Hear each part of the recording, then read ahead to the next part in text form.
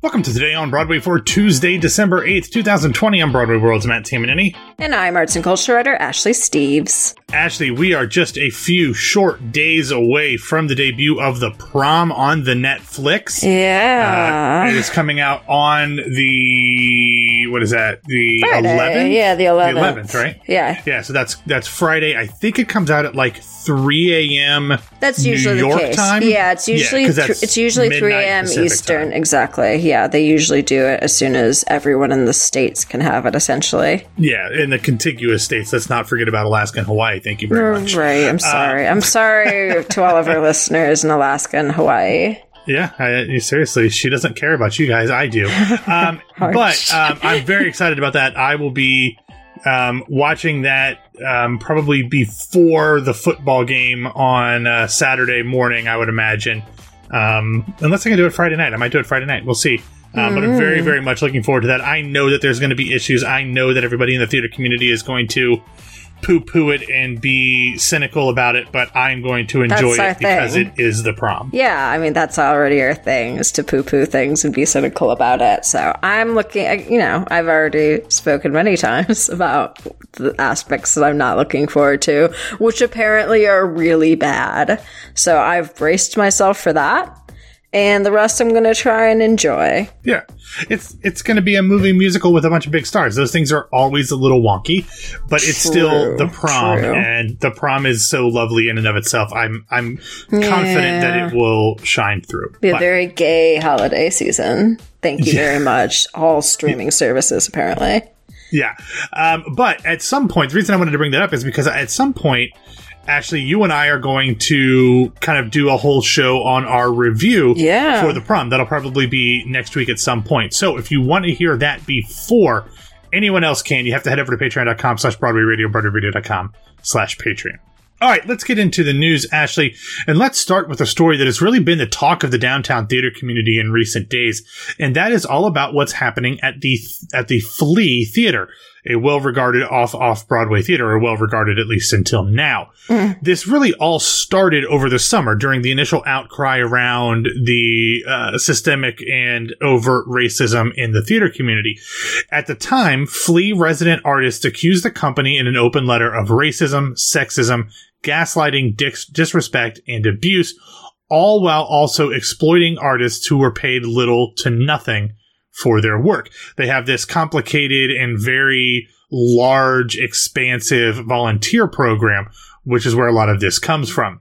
Then, late last week, the Flea announced that it would be terminating many of its programs for emerging actors, directors, and writers, including the venerated Bats Acting Company.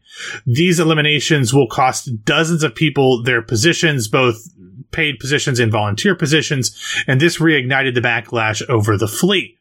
For its part, the company said that these moves had to be done due to financial implications from the pandemic shutdown, but also because they are moving their structure to pay all of their artists. The Flea also invited resident artists to apply for 2 newly created board positions specifically designated for the artists, and committed to having artists involved in both season planning and hiring.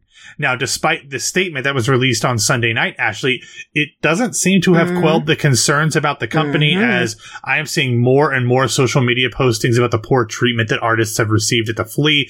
You can find a lot of these social media postings and hashtags and accounts using the FLED, a play on words, or I guess more accurately letters, about the artists who have left the company on bad terms.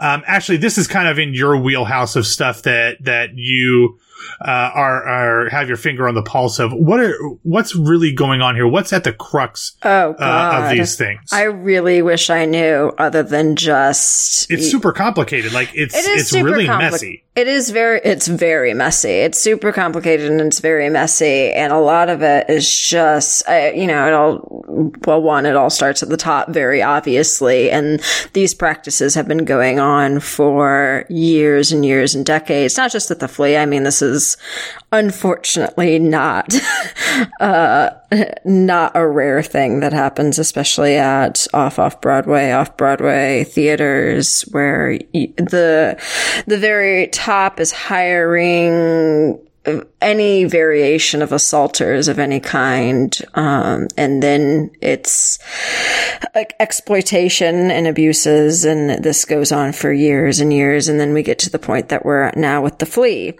I didn't see anything about like the fled hashtags and social accounts. I did see. So I'm not really sure what happened as far as social media. From what it looked like, they purged social media and then somebody took the Flea Theater social media account. Oh, I didn't see that. Cause there is, but I'm not sure because I don't know what the Flea's handle was before, but at Flea Theater is now a full parody account of pretending that they're still the Flea, and their username is Flea Theater Total Landscaping, of course.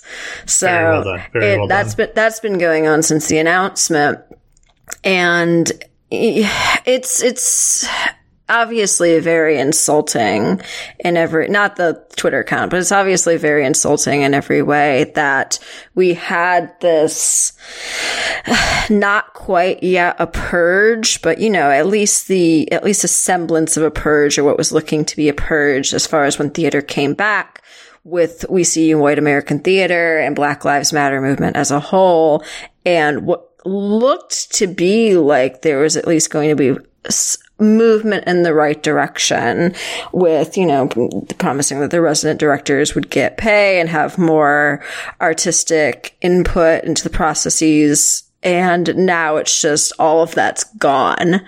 So, I don't know if it's, no one wanted to take any full responsibility for that to actually happen. And it was just easier for them to say, well, we're not going to do anything than for them to completely overwrite the system that they already had. But honestly, what else is new that they'd rather take the easy road than the difficult, necessary work? Yeah, I mean, it sounds almost like the Flea is heading for a complete disintegration, and like it'll just no longer exist. Absolutely. And they'll take the bones and the people and probably a lot of the money and start a new company and try to go under the radar and make sure that people don't realize it's the same group. But that seems like that's where that's heading. Yeah, for sure. For sure. I was actually, I expected, I'd seen I hadn't gotten a chance to see the New York Times article about it until sometime on Monday.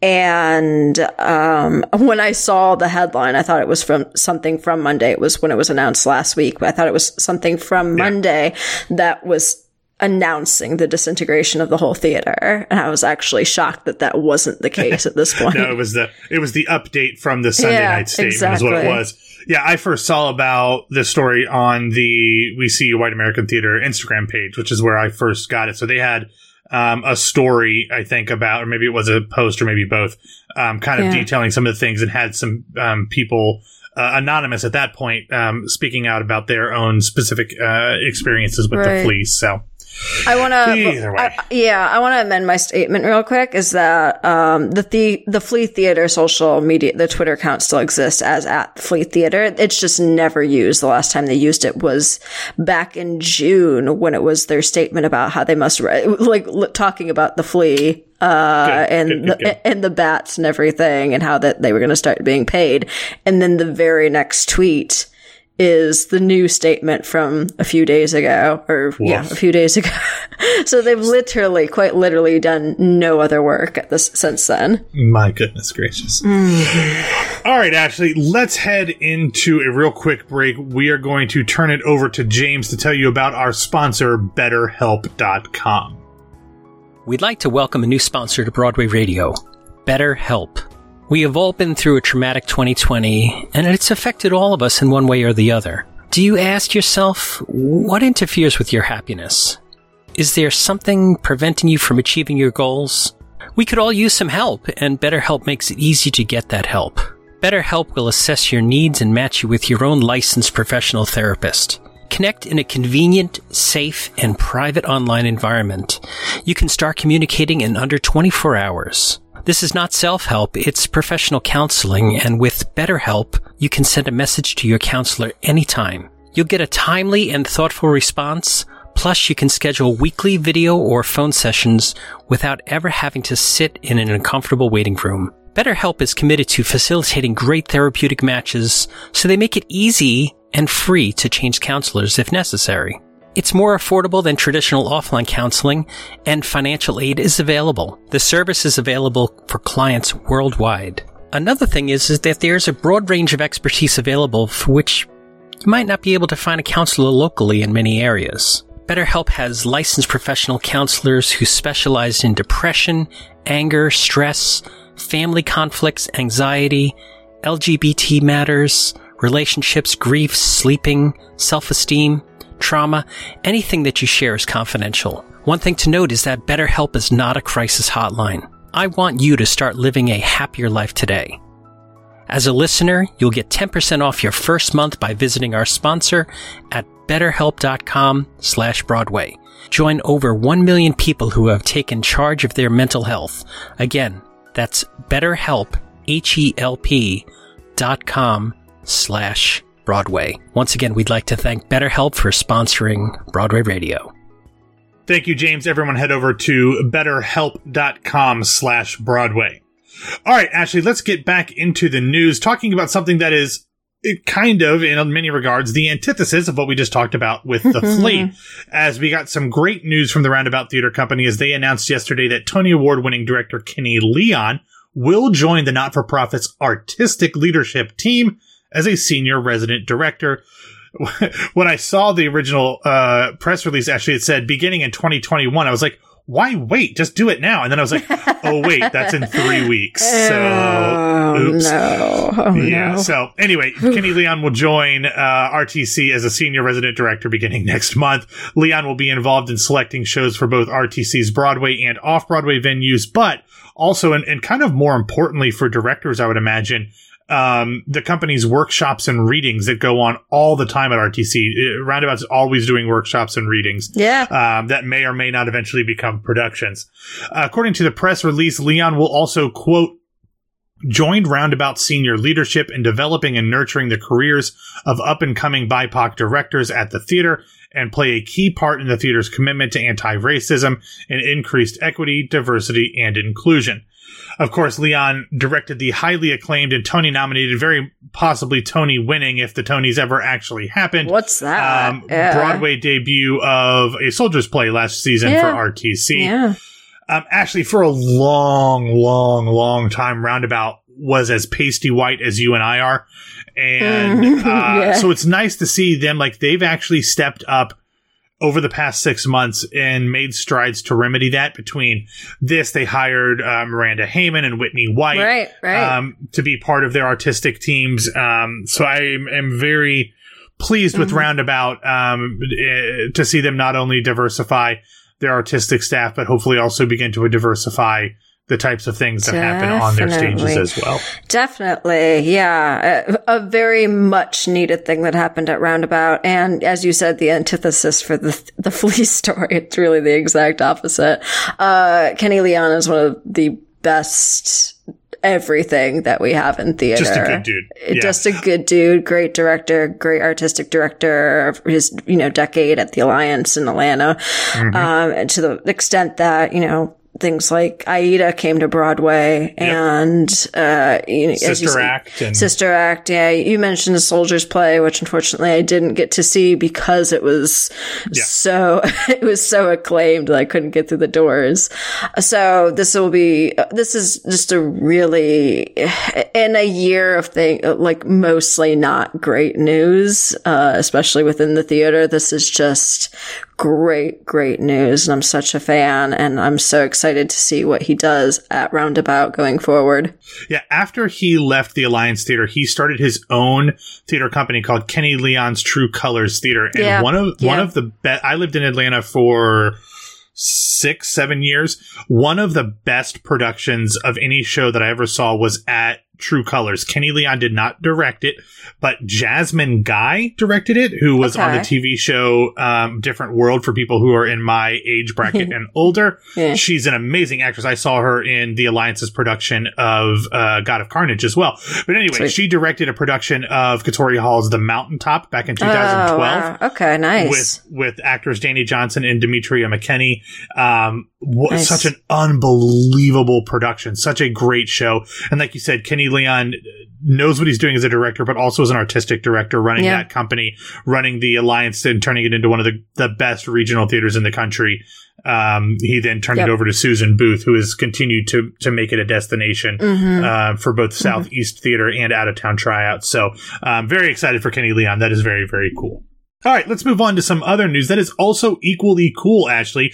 One of the big stories that has happened over the past, I guess it started on Saturday or Sunday, Ars Nova had a 24-hour live stream telethon in which they welcomed over 200 artists to perform and to talk about what their experiences are with Ars Nova. It featured most of the cast of Natasha Pierre and the Great Comet of 1812. You also saw Tina Fey, Billy Eichner, Jesse Tyler Ferguson, Ashley Park, Freestyle Love Supreme, Kira Sedgwick, Brooke Shields, Celia Keenan-Bolger, all these people, a ton of folks that have experience working with Ars Nova. Over the course of those 24 hours, they raised over $400,000. We have talked before about how Ars Nova is singularly notable. I don't know Ars if they're Nova technically fans. off Broadway or off Broadway. But if I lived in New York, this is one of the companies that even if I could get press passes, this is one that I would get a season subscription to, because I was gonna say, give all your money to them forever. Yeah, I wouldn't want to miss it. It's such great stuff, and they only do a handful of shows a year, but they've just gotten a second venue, which was the old Barrow Street Theater. But very, very cool for them. I didn't get to tune into the telethon because I think it was Sunday and we were doing this and all this stuff, but like everybody on my timeline was watching it and talking about how great it was. As they should be. Yeah, they're amazing. I'm in the same boat that theoretically to pay for, because I don't ever have money to be able to afford theater. So thankfully I'm a theater journalist. Their tech, you asked if they were off Broadway or off Broadway. As far as, their description, it's off Broadway. Cool. Yeah, and if they're old, like their original space is one of the coolest, weirdest spaces you can be in. I saw, what was the name of that show? Sings the Songs of the Future. Bo Weathers, no. Rags Parkland. Rags Parkland sings Songs of the Future. It was right there. Yeah, Bo Weathers is another one of the characters in the show. That's another character in the show. See, there you go. Yeah, so very, very cool. But all right, moving on to a similar-ish story. Yesterday, Playwrights Horizons announced that they would be distributing $135,000 grants to theater artists and continuing the organization's work centering artists' needs and well-being amidst the turmoil brought on by the COVID-19 pandemic. 50% of all funds raised by Playwrights Horizons between Giving Tuesday, which was December 1st, the Tuesday after Thanksgiving, through the end of the year, will be allocated to Relief Fund. Also, what is funding these grants, which is unsurprising based on what we talked about yesterday, is the hit presentation of the live stream of Will Arbery's Heroes of the Fourth Turning that Jeremy O. Harris produced, given his slush fund that HBO presented to him. So, shocking, this is becoming the Jeremy O. Harris Stand podcast. That's what I'm saying. We're going to pivot. Pivot. Anyway, I never actually watched Friends. But anyway, so another great story. Congratulations. You missed nothing. Okay. Congratulations both Ars Nova and Playwrights Horizons. Absolutely. Love them both. Yep. All right, so let's get into the feel-good recommendations. Apparently, Saturday Night Live is still a thing that is happening. And on Saturday night, Cecily Strong and Bowen Yang did a sketch in which they parodied a cabaret act that happened at the Duplex. Beautiful. I have never been to the Duplex, so tell me how accurate this was. I didn't see it, so I'm really excited to see it. I didn't even hear it happen because again, Saturday Night Live is still happening. Amazing. Love that for them. I'm sure it's pretty accurate knowing Cecily Strong and Bowen Yang. Yeah, those are two of the best. And of course, Cecily Strong is now doing a TV musical for Apple, that Brigadoon parody. So we know she's got some singing chops as well. That's what it is. Yeah, Schmigadoon. Yeah. And speaking of Saturday Night Live, there's a little theme here. My other feel-good recommendation comes from Anna Gasteyer, who was Seth Rudetsky's guest on his live stream concert series. And people forget, not only is she a Saturday Night Live, great, she's also a former Elphaba. So she did a little Wizard and I think this is going to be available on demand, but I'm not sure. But either way, you can still see her performance of The Wizard and I, which is very, very cool. And you've got to love Anna Gasteyer. She's great. I've seen her do cabaret shows. I'm sure. Didn't get to see Cecily Strong and Bowen Yang do a cabaret parody, but I have seen Anna Gasteyer do the cabaret in New York. Nice. Very, very cool. All right. We will have obviously links to both of those in the show notes, and you can check them out there in perpetuity. All right, everybody, that is all that we have. Thank you for the emphasis on the wrong syllable. I was going to say, that's you ended last night's show with a weird emphasis. I'm trying something new. I'm trying something new. Yeah, just go with it. It's a bit. It's an ongoing thing. It pays to come back. It's definitely working for you. Get the sponsorship dollars. I hate you. Thank you for listening to Today on Broadway. Follow us on Facebook and Twitter at Broadway Radio. And you can find me on Twitter and Instagram at BWW. Matt, Ashley, where can people find you? You can find me on Twitter and Instagram at No, This Is Ashley. All right, everybody, don't forget to head over to patreon.com/Broadway Radio, BroadwayRadio.com/Patreon. You can join in on Sundays this week on Broadway. I don't know if they've got a guest yet. It's only Monday as we're recording, so we've got some time to figure that out. But no matter who it is or if it's just the regular panel, you can submit questions and listen live. Everybody have a wonderful Tuesday, and we will be back to talk to you tomorrow.